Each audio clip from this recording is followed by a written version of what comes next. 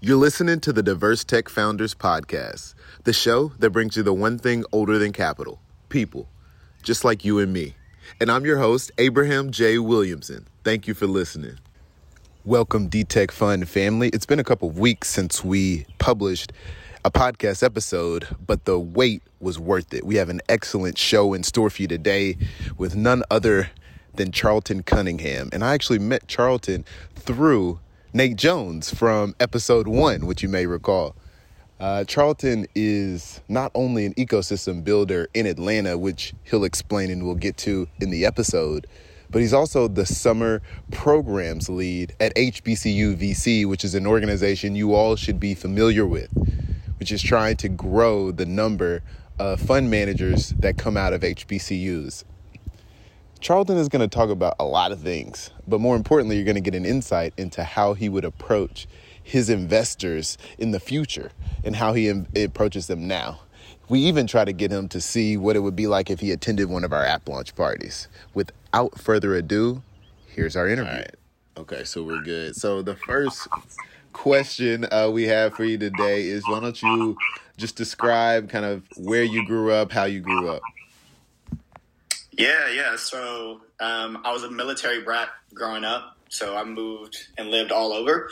I went to 5 different elementary schools, was born in Maryland, moved to Hawaii, moved from Hawaii to Tennessee, moved from Tennessee to Kentucky back to Hawaii, and then Hawaii finally landed in Georgia. When my dad got out of the military. So I've been in Georgia since 2000, so 20 years. Grew up just north of the city in Marietta. Went to school in Marietta for architecture, actually, and then ended up pivoting after I graduated and have been living in the city for about the past 5 years. And so, so been basically a military brat up until like middle school, and then from middle school on, just been in Atlanta, for the last couple decades. So you've been in positions where you've had to connect people from different backgrounds, connect yourself to different backgrounds, and it sounds like architecture, you were doing that as well with the physical and built environment. So why don't you also maybe just describe sort of the tech background that you have? Yeah. So that's a good point. I hated moving around as a kid, but now that I have more perspective, I realize the skills I gained from being able to create and develop relationship, which is like a talent and skill that people are like, oh, I trust you really quickly. And I'm like, all right, cool. But yeah, that came from having to do that as a child, like make friends and like do that, do it again over again in 2 years, right?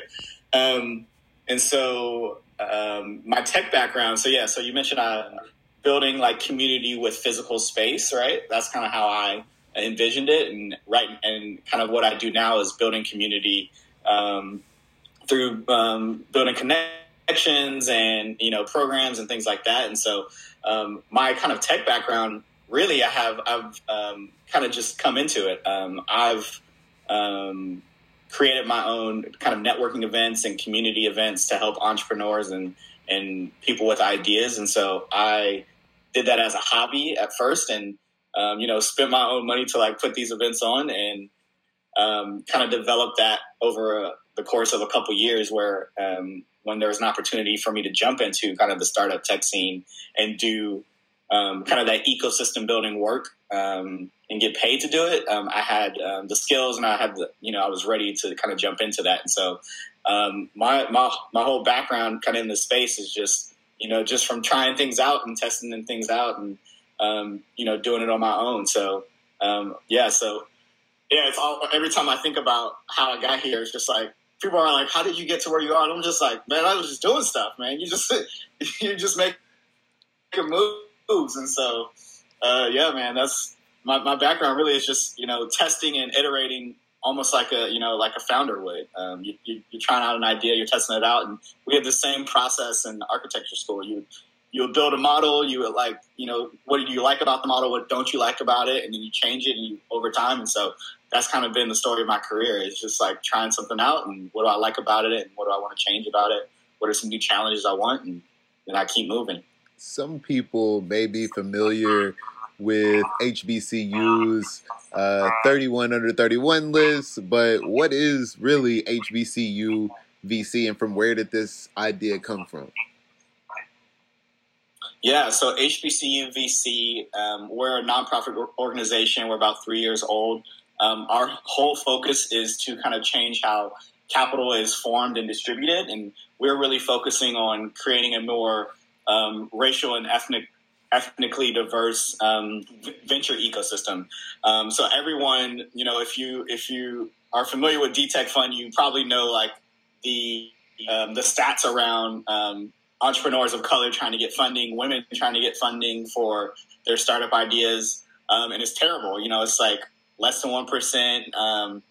And so we are really attacking that issue and not looking at it from a pipeline problem or perspective, but looking at the data. And the data shows that if you're a female investor or if you're an investor of color, that more than likely you're going to invest in people that look like you. And so we are saying, okay, that's the thesis. Let's create more investors of color, and looking at HBCUs as the place, as like the Black Ivy, essentially, where great talent comes from. And we actually put out a report probably a year or two ago that showed the makeup of Black investors, and Morehouse was represented greatly. It was probably about 40% of Black investors come from an HBCU. And so the talent is there. And so how can we bring awareness to it and create opportunities to create these fund managers of the future? And our founder, Hadia, she grew up in a family of entrepreneurs. She grew up in Philadelphia. Her mom always had a hustle. Her uncle was in tech, and so she went that route, and she got like a software engineering degree. Started a couple of her own startups, moved to the Bay Area, and was really noticing this lack of diversity. And so that was kind of the beginnings of HBCU VC, and it changed over time, and she focused on kind of founders and startups, but then really honed in on kind of venture being, a place to make an outsized impact on the ecosystem. Speaking of making that impact and where the dollars are coming from, it seems like the thesis is that if you can get more dollars circulating and put into the ecosystem, because not just because you live in Atlanta doesn't mean your dollars are in the tech startup ecosystem, right? And when we were talking at first, Charlton, you were telling about a vision where you might have angel networks and syndicates across the HBCUs, et cetera, but we may not be there right now. Tell us, what is HBCU VC's sort of technical solution, and how are you getting closer to getting more HBCU dollars circulating in the ECVC ecosystem?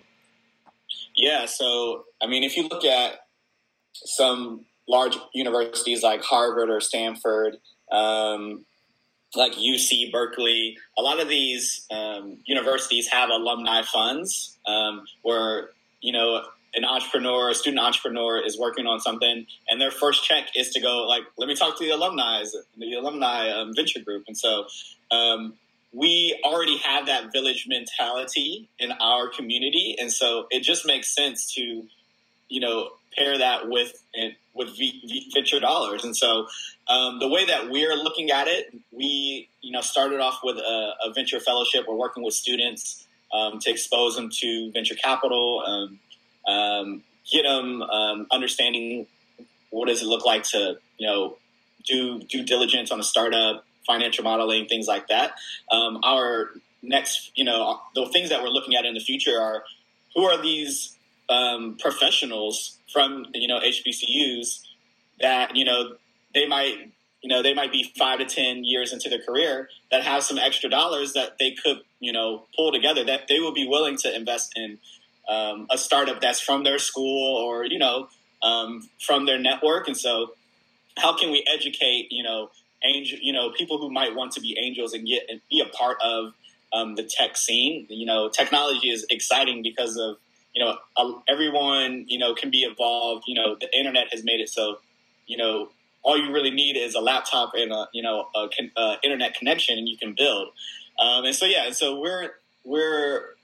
We started with the Venture Fellowship training students, but we are looking towards how can we train professionals who are interested in investing, and what does that look like from an angel perspective, but also looking at, beyond that, if you're looking at raising a fund, what does that even look like, and how can we support you in that endeavor? And so, so it's definitely on the horizon for us, and we're excited about, what that future can hold. So part of your mission is supporting HBCU students and graduates who are raising money. So how do you prove to your stakeholders that there are such students, that these students exist, and that they're going to use your resources and all the things you spend your time working on? Like, how do you prove to stakeholders that this is the need in the marketplace?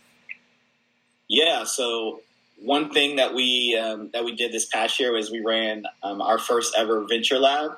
As a part of the fellowship, the first year they're really like learning all the fundamentals, and the second year they kind of act as their own venture group. And so the students hosted this venture lab where they solicited startups to talk, to apply for funding, and we gave out grants for 1K. And so the students managed the whole process. They reviewed all the applications. They came together as a group to advocate, this is a startup I really like that I want to invest in. And then after they selected them, they worked with the companies to figure out what are your needs. Maybe it's business strategy, maybe it's customer acquisition. How can they help connect our network to those founders? But one story I want to talk about. So one of our fellows who graduated this year, she had her online, graduation, and she had the startup that she was working with, and he was talking about how much the 1K meant to him, and that impacted him building his business, and how having her walk through the process and select him to be to be the recipient just meant so much. And so that's the impact that we love to see, where the student has the opportunity to really impact a startup founder to kind of help them with the growth of their business. And so and so that program we were really excited about, kind of continuing to expand on, increasing that grant to, from 1K to 5K to 10K, hopefully. And so, but that's just one way where we can show there are entrepreneurs that really, are getting the help they need. And then from the students, the students are the one leading the charge. And so they're getting that learning and that insight. And so it's awesome to see. So you're able to invest in relationships and connections and just get people the technical talent. I know this is something that we've been discussing and hope that we continue to, is that sometimes startups, they don't need just money. They need somebody who's been at a bigger company, a big tech company, in the sales department, in the business development department, who's worked on a product team for a major company and the like. But as you mentioned, sometimes that $5,000 can actually go quite a long way. So what would you do if you had $1 million in funding right now? How would you sort of deploy that? Where would you put that in the ecosystem? How would you make more of a splash as you can? I would set aside $500K and do, I would probably give out $50,000 to 10 people. Okay.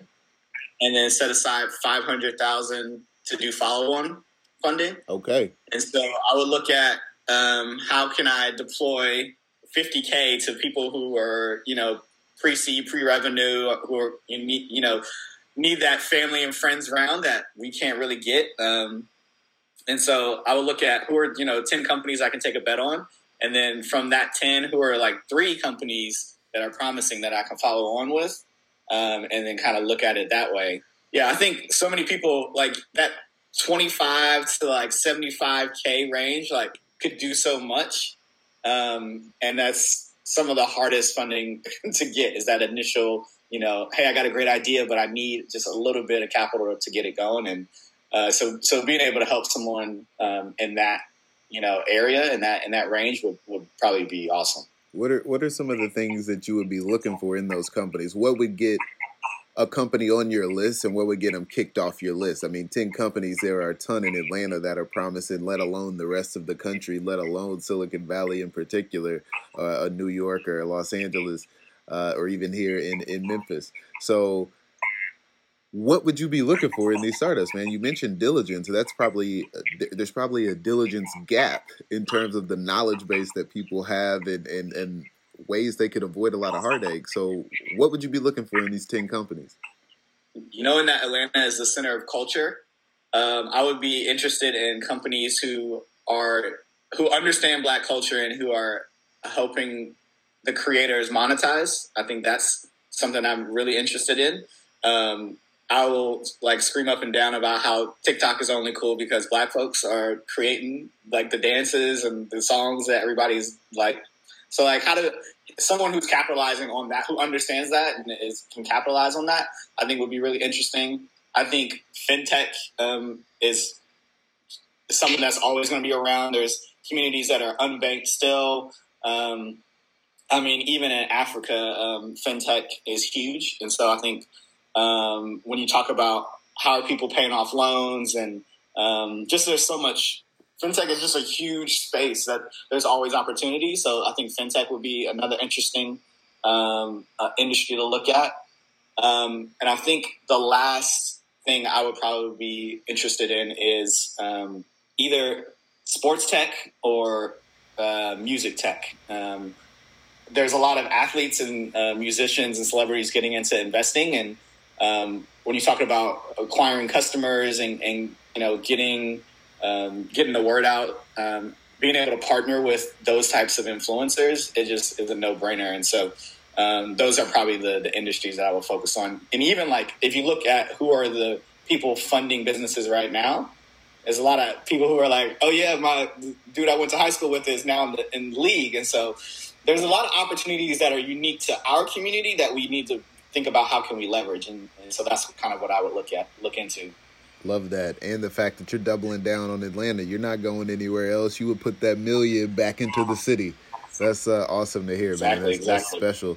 So switching gears a little bit here, if you were going to give some coaching advice, so to speak. Like what you hear so far? Make sure you never miss a show by clicking the subscribe button.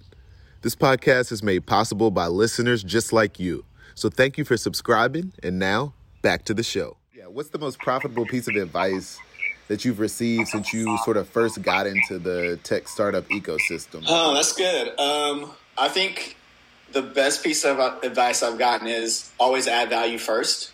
You already mentioned that relationships are everything, right? The whole, VC and startup world is about relationships, who making sure you're keeping up with folks. And but for me, always looking to add value first, and just even before you make an ask, what do you I always ask people, what can I do for you? What's your biggest challenge and how can I help? And so that's always served me well. And so I've always been a person who's been very strategic about how can I add value through my writings, or even if sharing competition or sharing this or that person, what this VC firm is looking at, or trying to help someone in their who's raising capital. I'm always looking at how can I add value first, in the back end, knowing that at some point that I'm going to have an ask, and because I put all that goodwill, and I like how Gary Vee says that right hook or the jab. You put those jabs in, and you set yourself up for a right hook. But I've always found that even I've started to put out more content, and I've gotten so many people just reach out to me randomly. I've gotten VCs reach out and ask if they want to hop on the phone, and I'm just like, sure. And it's because I'm putting things out there. I'm giving something to people to react to. I think something that moving from college and getting into the professional world is that you're so used to consuming. You're used to just people are giving you things. You might, you might be doing a fellowship, or you getting all these opportunities to consume. But when you switch gears and you start to think, what can I put out there for people to react to? Then that's really the key, because that's how people know who you are, or can read about, oh, this is what he's interested in. And so now if I have something that aligns with their interests, if people don't know what what you're interested in, or, you know, where you want to go in your career, like, then like they're not going to reach out, and there's no conversation to be had. But when you start to put that stuff out there, and then people really know what you're about, and they can come in and say, oh, I got something that I think you might be interested in because of the things that you put out, you know. And so, yeah, I always say add value, put some content out there. But yeah, always ask people when you meet them, like, what's their biggest challenge and how can you help? Got it. That's really good, man. Adding value it's an important thing, man. Some people think that you should go around asking people, yo, how can I help you? But as you mentioned, you need to be able to tell people, hey, this is where I add value in your life. And in many ways, artists do that, right? They say, look, this is what I have, right? Like, they don't go to the marketplace looking for problems. They're just producing. So which artist kind of most inspires the work that you do?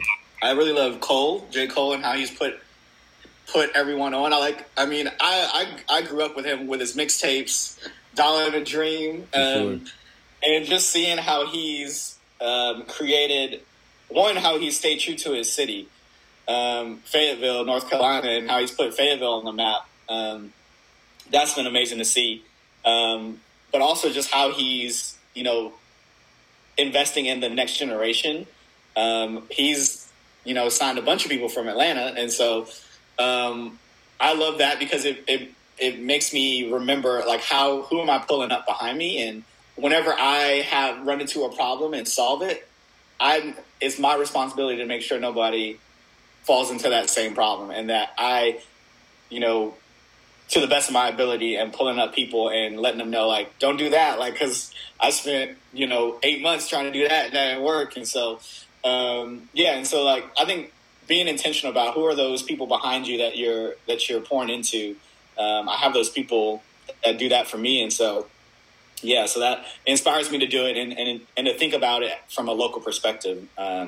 So that's, you know, that's one person that always inspires me, and, you know, and the creativity of what he does. And, and then, you know, doing it on his own, just, you know, hustling by himself, making it, you know, platinum, no features, you know, I appreciate that. So I'll definitely say Cole. 100%. I love Dreamville as well. And you mentioned this several times. I mean, anybody listening to this is going to know, you know, which city you put on hard for. How does spending so much time in Cobb County in your formative years, how is that helping you in the local startup ecosystem in Atlanta? And then how did moving around a lot when you were much, much younger, how does that help you as you move to this space now, man? Because people are coming to Atlanta from all over the place, man. They get in the ecosystem. How are you able to rise, you know, to the top of the cup? Yeah. So moving to Cobb County was a culture shock. I went from, so in the military, it's probably the most diverse, you know, place you can be, because you have all different types of people who join the military. My dad was in the Army. So, you know, I grew up with an upbringing where I was just around all different types of people. Then I moved to Georgia, and I moved to Cobb County specifically, and I was just like the only black kid in my class. And I was just like, my aunt lived here, and she lived south. She lived in like Jonesboro. And so I was like, but I thought about, you know, Freaknik, and I was just like, but now where I'm at is just all. So it was a culture shock for me. But what was interesting is my parents chose that area because they had the #1 school in the state, right? And it was interesting to hear how the teachers would talk about education and the expectation for the students. Like, I remember vividly high school taking the SAT. And I remember taking the SAT at my school, and then I signed up late and had to take it in like a city of Atlanta school. And in our school, it was just like you have to do 1,200 or better, like off rip. Like, that's not even like a question. In the city of Atlanta school, they were like 1,000 or better, and I just saw like the expectation is different, and I saw that the opportunities were different. And so for me, it all about, all right, like, how can I bring more opportunities to people that don't even know, aren't even aware of what's out there. And so that helped me as I got into tech to be more aware about how can I bring opportunities. And opportunities sometimes is just awareness. Like, hey, there's this thing called technology and startups, and like, the side hustle you're doing, yeah, that's like, think of that as a business, as something that could grow and scale. And so it always made me think about how we're talking about what are the expectations we're putting on people, and two, like, how can I continue to bring awareness and opportunity to folks. And so that definitely shaped kind of how I view the world. And then back to, the military experience, it's just learning how to connect with folks very quickly. I would also say my mom was a social worker, and so she taught me I always used to ask her about her job, and she would basically guide people by asking them questions. And so someone would say, hey, I have this problem. And she would say, okay, well, how did that make you feel? Okay, well, what have you done before in this situation? And how did that turn out for you? And what would you do differently? And so she would basically walk people through a path to like answer their own questions. And so I love doing that for people with businesses or, people who are just pursuing their passions. I love to ask questions. And so I'll turn back around to someone and say, what are you passionate about? And then I'll say, why aren't you doing that? And like, what is holding you back from that? And like, let's do it. Like, how can I help you pursue what you actually want to do? And so I think that helps me connect with people, because I'm like, I don't want, like, let's talk about what you're passionate about. Like, what do you want to build and work on for, the rest of your life? And and so that always gets me excited, because I love helping people succeed and get to where they're going. And so this space allows me to do that, from a working with founder standpoint to now working at getting people to be the future, the fund managers, the capital allocators. That gets me, passionate every day to like wake up and do what I need to do. And so, yeah. I'm getting riled up right now just talking about it. Love that, man.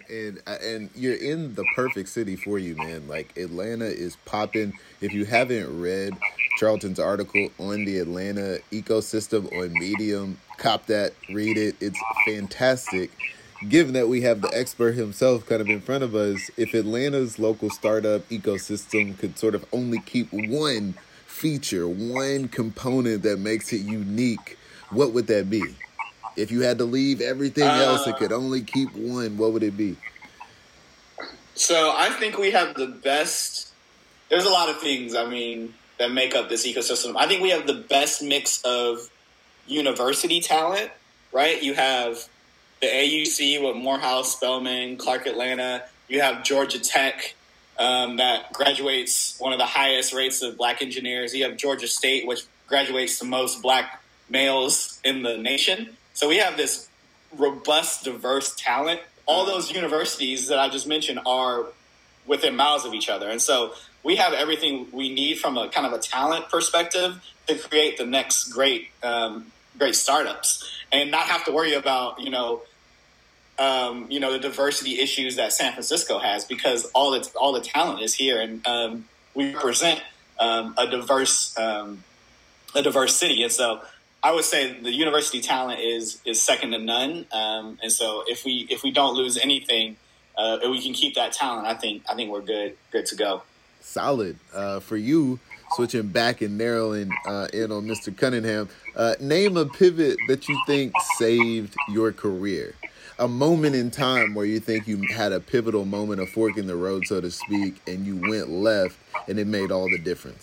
So, yeah, I would just have to go back to my initial pivot. Like, growing up, the only thing I ever wanted to do was to become an architect. Like, that's all, like, from a child. I used to draw, like, floor plans, like, for fun, right?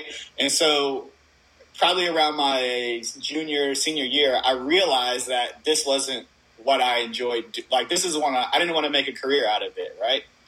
And I really liked coming up with ideas and helping people, with their ideas. I didn't know what will come of that. I didn't know what I could do with it, but I knew I wanted to be in that innovative space. And so I pivoted. I tried to get a architecture job during the recession when I graduated, but I couldn't. And so I was just like, I just pursued a path where I was like, okay, I made a pivot to, I want to do work that I enjoy doing and not doing a job just for money. And it's been hard, sometimes, but I can always show up and be passionate about the work that I'm doing. And so ever since I made that decision, now I won't do a job, or I won't take a role unless I'm passionate about it, unless I can get up every day and I'm excited about it. And so, yeah, so it has its challenges. But for me, I'm going to spend the bulk of my time doing something I love doing. And as soon as I made up my mind on that, that's made the world of the difference. From in the ups and the downs, that is kind of my North Star. And so that's kind of my guiding light. And it's served me in this past, decade. So I'm going to continue doing it. That's awesome. You sort of took the blue pill and shifting from, trying to focus on the physical environment in this world that we can see and touch, and entered wholeheartedly into the digital realm and tech startup world and kind of embrace what's in front of us. So I think that's a great and a powerful pivot. Hopefully other people will be inspired by that. But nonetheless, there are probably things that you can take from your background, from your successes early on in college to this day. Which communities have been the most helpful in growing your brands and your visions? Yeah, so I would say there's the Atlanta Black Tech community. So Joey Womack and Marcellus Haynes created this network of everyone who's Black and interested in tech. And started bringing everybody together. We would fill a room with 400 people who are interested in tech in Atlanta. And so that has been an amazing community to be a part of. I sit on their startup council or startup committee for that. Another one I would say is Build an SE, which takes a regional approach and looking at how can we connect the Southeast cities and, from Nashville to Birmingham to Memphis, all the way down Tampa, Miami, like that's a part of the South. And so that's been a great network to connect and, help elevate my brand. And then I would say that the last one is I'm a part of a network called Startup Champions, which is ecosystem builders from all across the nation. And so for me, I just started using that term probably like 3 years ago. And so understanding what does it mean to be a community builder specific to the startup space, an ecosystem builder, and all of the connections and, relationships that we build, learning from people who have been doing it for a while and different contexts has been very helpful. And so now, when I have challenges, I can call up someone and say, have you done X, Y, Z? Have you raised this fund, or have you worked with this accelerator or anything like that? There's a group of people who are willing to help and help me form like what does my career path look like? What does my trajectory look like? And so I would say those three communities have been the most helpful. Very nice, and we're hoping to be a part of that. How do you think DTech.Fund can help your community? Yeah, I would say for me, I always, when anyone asks me what can they do to help me, it's always about, I want to learn about who are the people doing cool work. I want to gain new relationships, and you've already done this, right? You already connected me to someone, and so for me, it's all about relationship building. The more different nodes that I can connect to, I always like to go back to the telephone. The telephone originally is more useful when more people have telephones, right? So the more connections I have, the more useful that I am because I have more people to connect to, the people that I want to help. And so, yeah, so I think DTech Fund could be integral in understanding the New York ecosystem, but also building out those connections. And so vice versa, that I can, connect and bring value to you and you can connect and bring value to me. Likewise, man. I love that. So do you want to run a $1 billion company? Why or why not? And I suppose if you're an investor, it could be investing in one. Make that distinction if it's important. But would you want to run a $1 billion company? So I would not want to run a $1 billion company. I knew this about myself early on. I'm a very 0 to 1 person. So I love like starting things up. I'm not a 1 to 100. I'm not interested in scaling things. But I had a mentor tell me a long time ago that he was just like, if you work with a lot of people with ideas, and you can do this in investing, you can be a part of a lot of different successes, and you can feel like when a company goes up, like, and you don't have to be a part of it. Like you can help them, but you don't have to,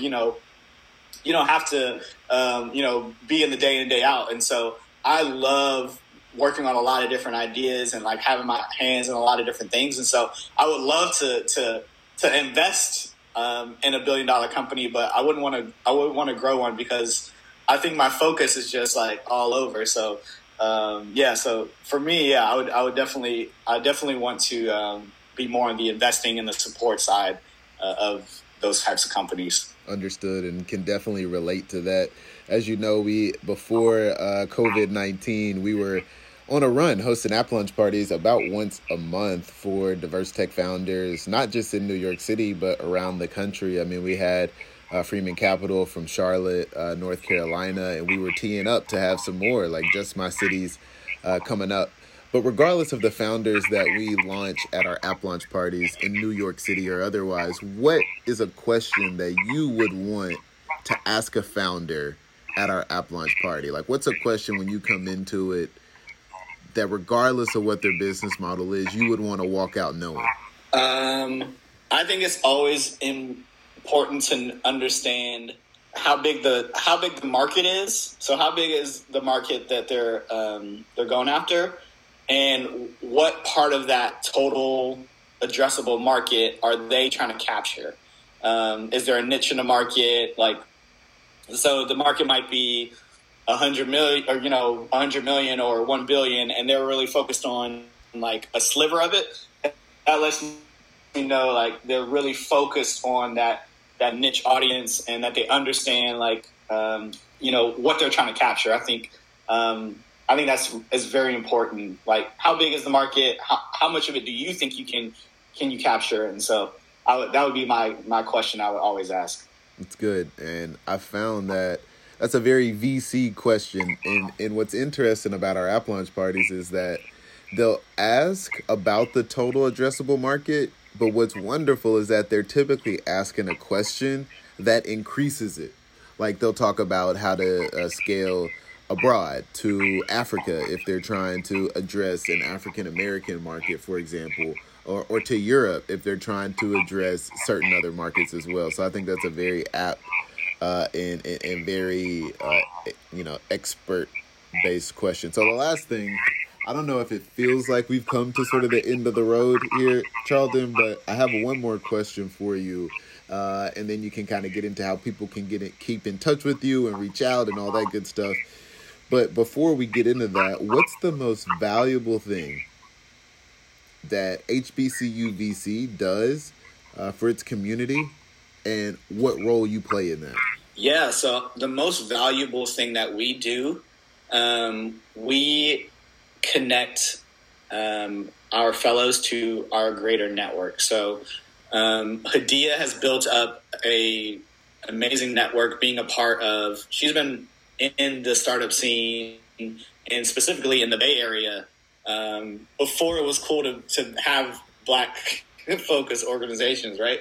And so what we do best is connect our fellows and our students to actual, investors, to actual people in the scene. So, the first time that she launched the fellowship program, one of the fellows was their mentor was Marlon Nichols from Mac Venture Capital, right?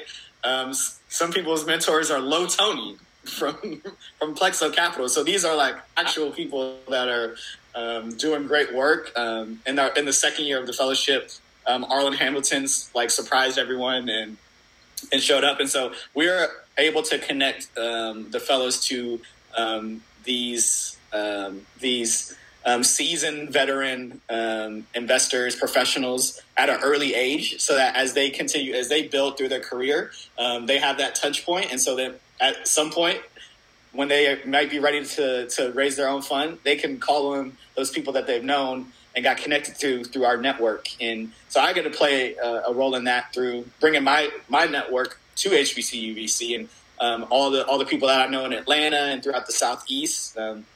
I can add to that to make it a bigger network. And then I get to take our mission and the impact that we do and begin to build new relationships that will, at the end of the day, serve the students and the fellows that we work with. And so, the biggest thing, it's all about network, and it's all about uplifting one another. And so, so that's the best thing that we do, and it's exciting work, and I love to do it. It's fantastic, man. I feel the energy from you, and I can tell why you're like gravity, man. People just are drawn to you, and you're able to produce more when they get in touch with you. So how can people keep up with you now? Like, what are you up to, and kind of where should people go to get connected to you? What do you respond to? What are you working on now? Yeah. So I'm on Twitter, Charlton_87. You can find me on Medium. So just type in my name, Charlton Cunningham. I try to be current with with my blogs. I'm usually writing about culture, technology, and startups. I have a podcast, the Keystone Podcast, where I interview ecosystem builders and VCs from across the world with my co-host Yuval Yarden. And I just started a newsletter called Ventured South, where me and my partner Holly Balin look at the VC ecosystem across the Southeast. And so, I'm in a lot of different places, but also happy to connect with anyone on LinkedIn. So feel free to reach out to me there. Brilliant, Charlton. Just one last thing. We're just a huge fan of finding early stage startups even before they really get going well. Like, we understand that you work with folks who are raising money and had success, but who's somebody who's kind of flying under the radar right now who might benefit from getting in touch with our network? One of the companies that I know the founders, and I love the work that they're doing, is Coins. They have a Roundup app that applies towards your debt, and so they're looking at bringing down the student debt. So you just attach your cards to it, and they're an interesting company because they are starting to look at how can they make partnerships with like healthcare, people with health debt, and so they're starting to make the kind of the B2B play from moving from B to C. So I'm thinking that they're definitely taking the steps to blow up, and so that's one company that I would say everyone check out. That's awesome. So they haven't had any rounds or anything like that. They're just kind of starting out. They've had one round that was mainly through like an angel syndicate. Okay. But majority of what they've done is done pitch competitions, and so I would say keep your eyes on them because I think they're gonna. I always joke around. I say you guys are gonna be my first friends that hit 1 million. So that would be amazing. That would be good. Well, we would love to have them on, but we've certainly enjoyed our time with you, Charlton. I mean, the fact that HBCU VC even exists and that they're able to get talent like you says a lot about what the potentialities are in the future. And I hope when we come back 10 years from now, both of us can talk about the startups that we invested in that hit it big, but more importantly about the people that we helped do the same thing.